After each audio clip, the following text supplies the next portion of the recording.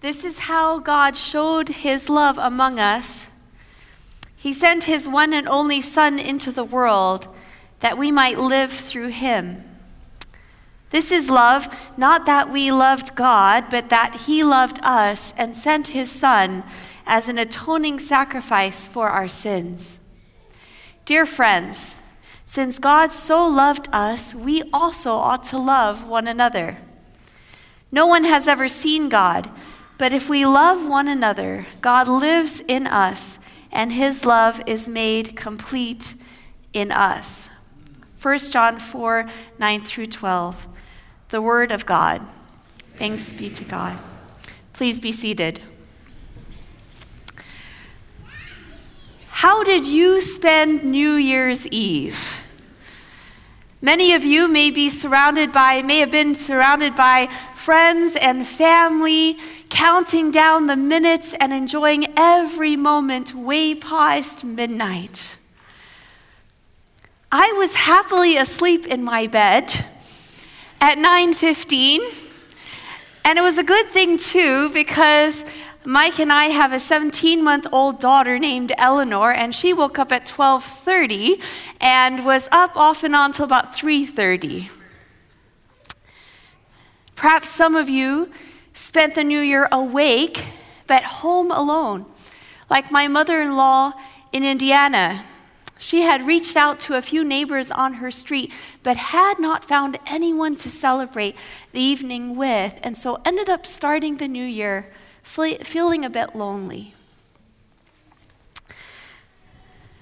In 2017, the former U.S. Surgeon General Vivek Murthy called loneliness, quote, a growing health epidemic.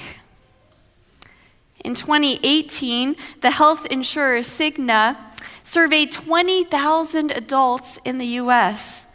They used a loneliness scale developed by UCLA that asked questions like, how often do you feel isolated from others? That the people around you are with you, that people are around you but not with you, or close to people. And if you want to take a 10-question version yourself, you can go online and you can Google Cigna Lonely Quiz, and you can see where you would fall in the loneliness scale. Now, if you felt lonely this last year, if you were sometimes or always lonely, you are not alone. As they found, out of the 20,000 people that they surveyed as part of this, the majority of people would be classified by the scale as lonely.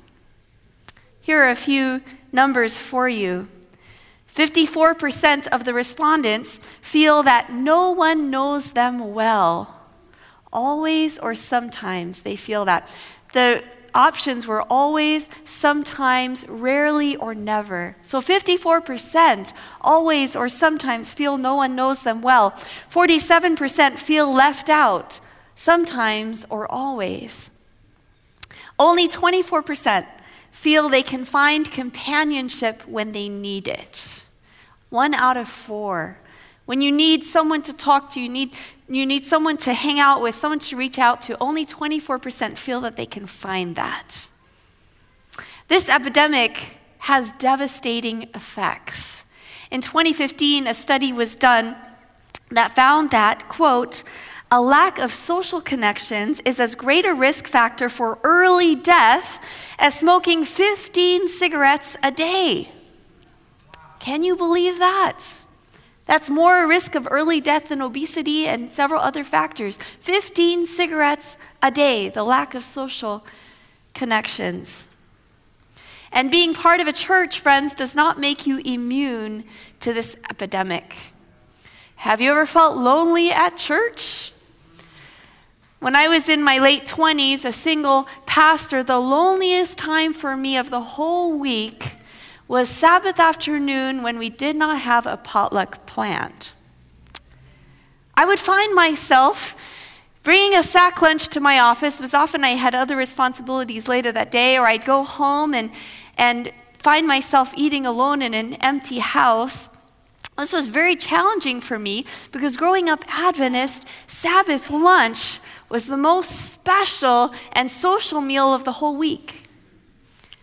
I'm sure everyone assumed that I was eating with somebody else, or I was hosting myself, myself, or I was just relishing some much-needed solitude.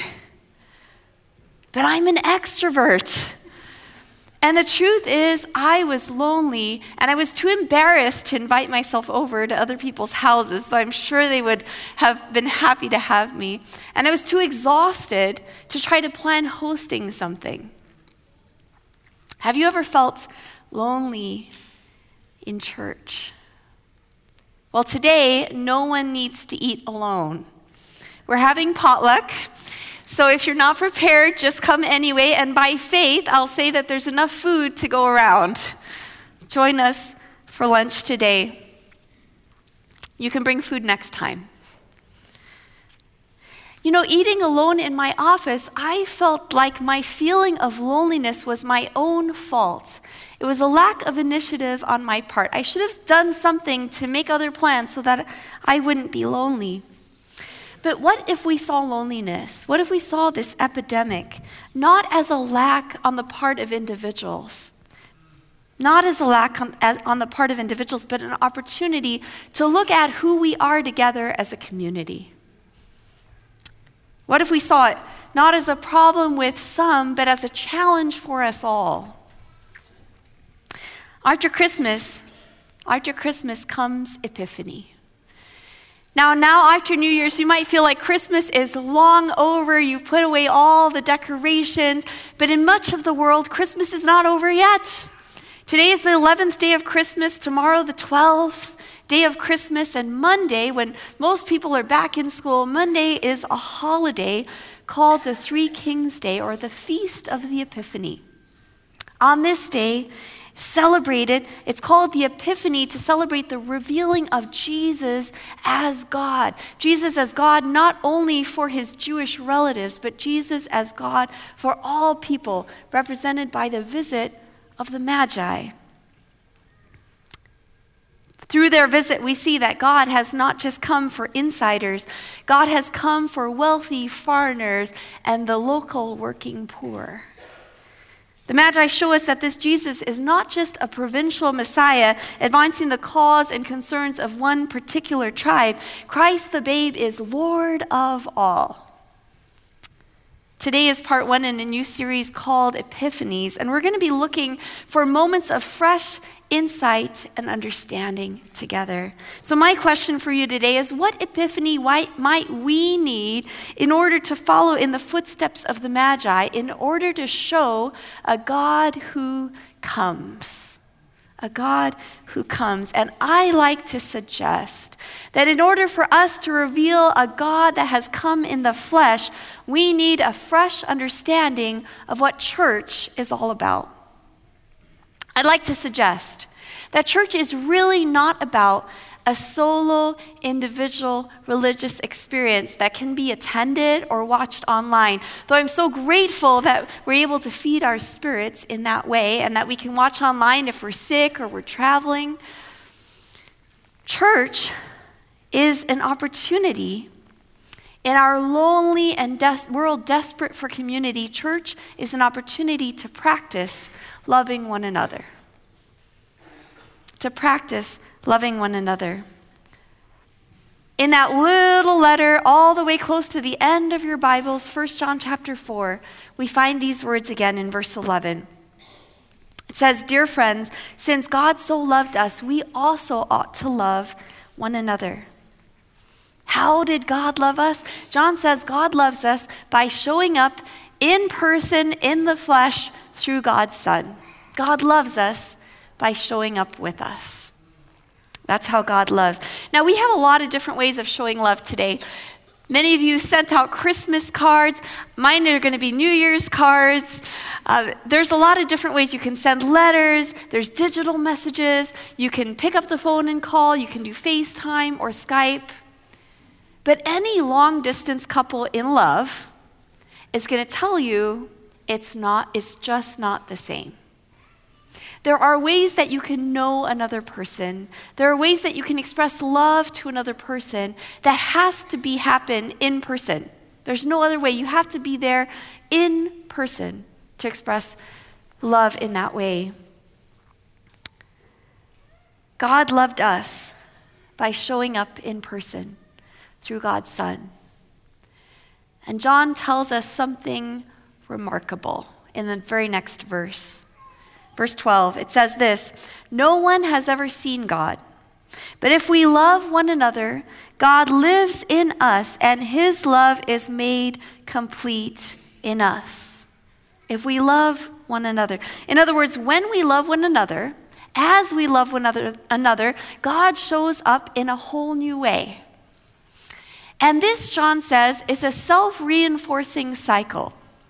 In other words, if you're having a hard time seeing God, John says, even though God has come in the flesh, he says, no one has ever seen God. If you're having a hard time seeing God this morning, John says, practice loving one another and you'll see God in a new way.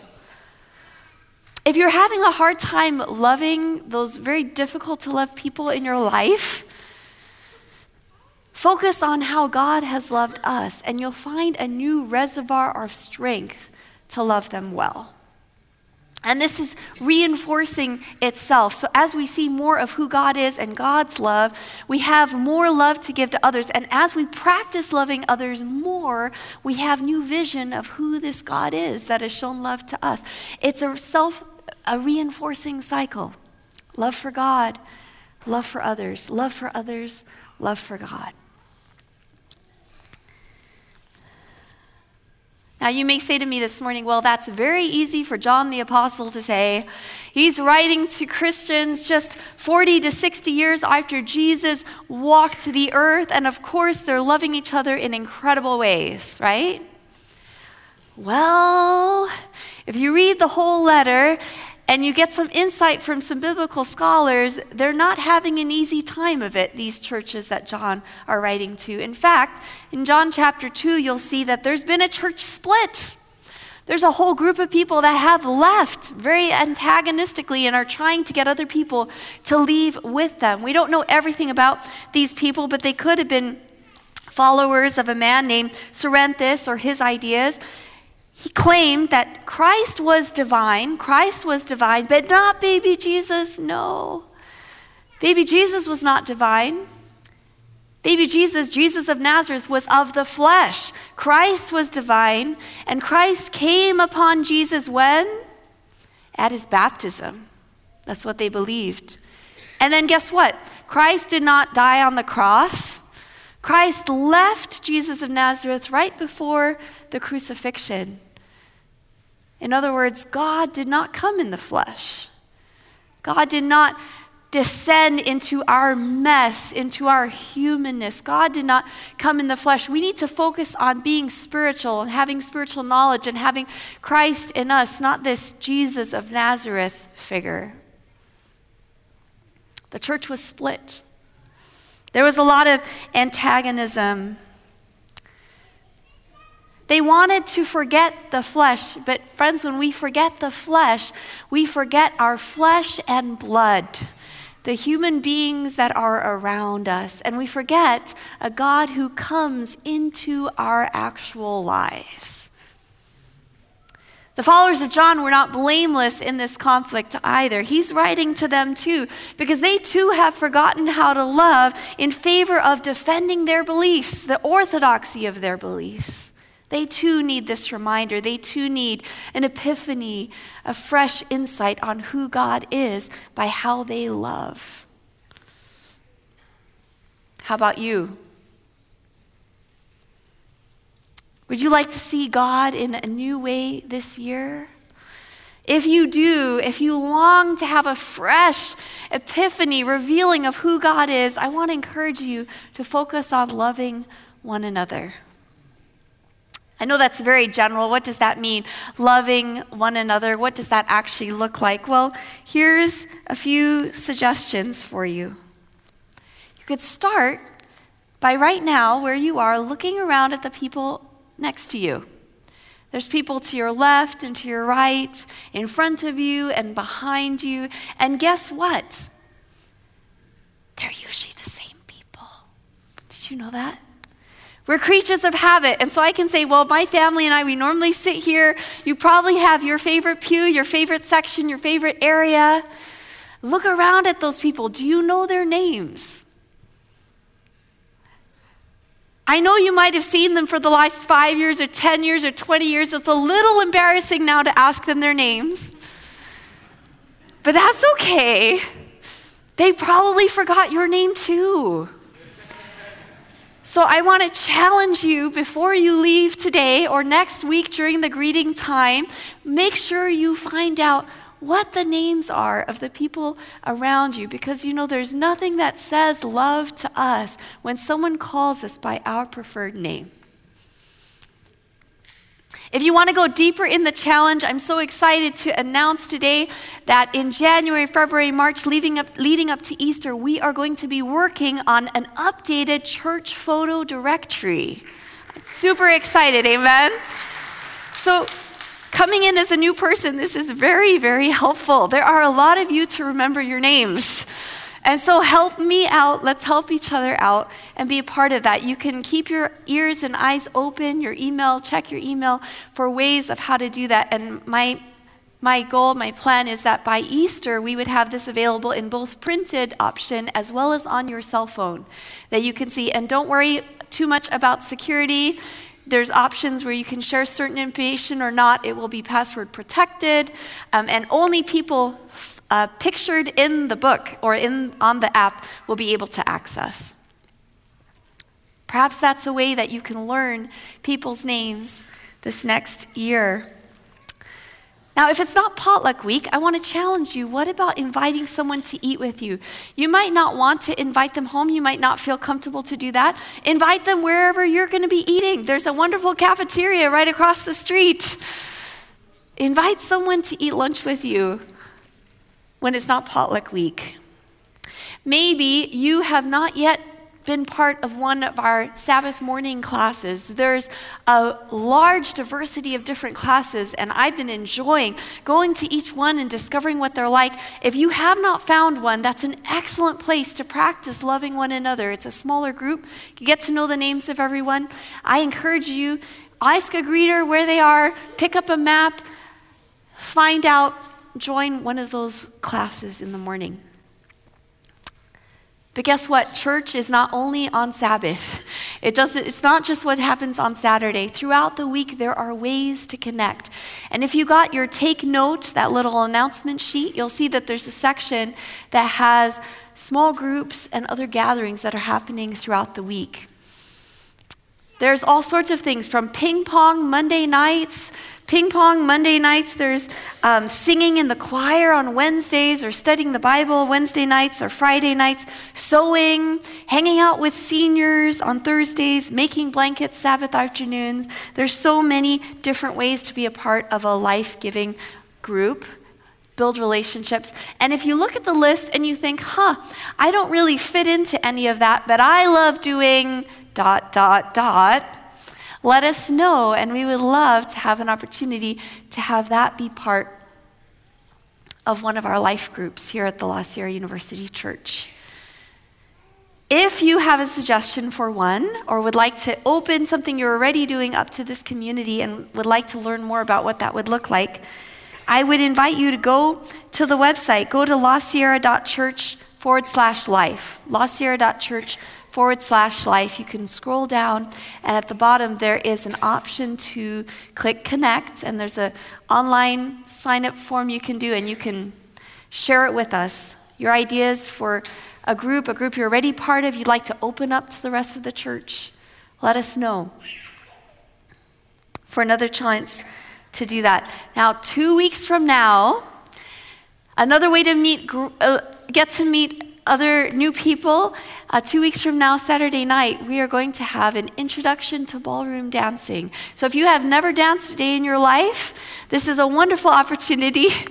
Or if you know a lot and would like to come and enjoy an experience and get exercise, not just physical exercise, but exercise in loving one another, getting to know some new faces, some new people in 2 weeks from now. I want to encourage you. As you practice loving one another, you will see a fresh vision of who God is. Isn't that what you want for 2020? Don't you want a new reservoir, a new way of loving one another that you can draw from? I want to encourage you, if you're having a hard time loving, focus on this God who comes into our flesh, into our world to be one of us. If you're having a hard time seeing God, focus on those people around you and how you can express and share love with them. I want to invite you to pray this prayer as we sing this song together. There's some words that are a prayer in this song, and they're beautiful.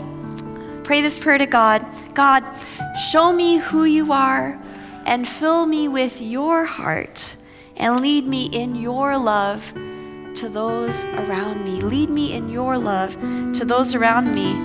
How about starting with the people in the pews ahead of you, behind you, to your left, and to your right? Amen.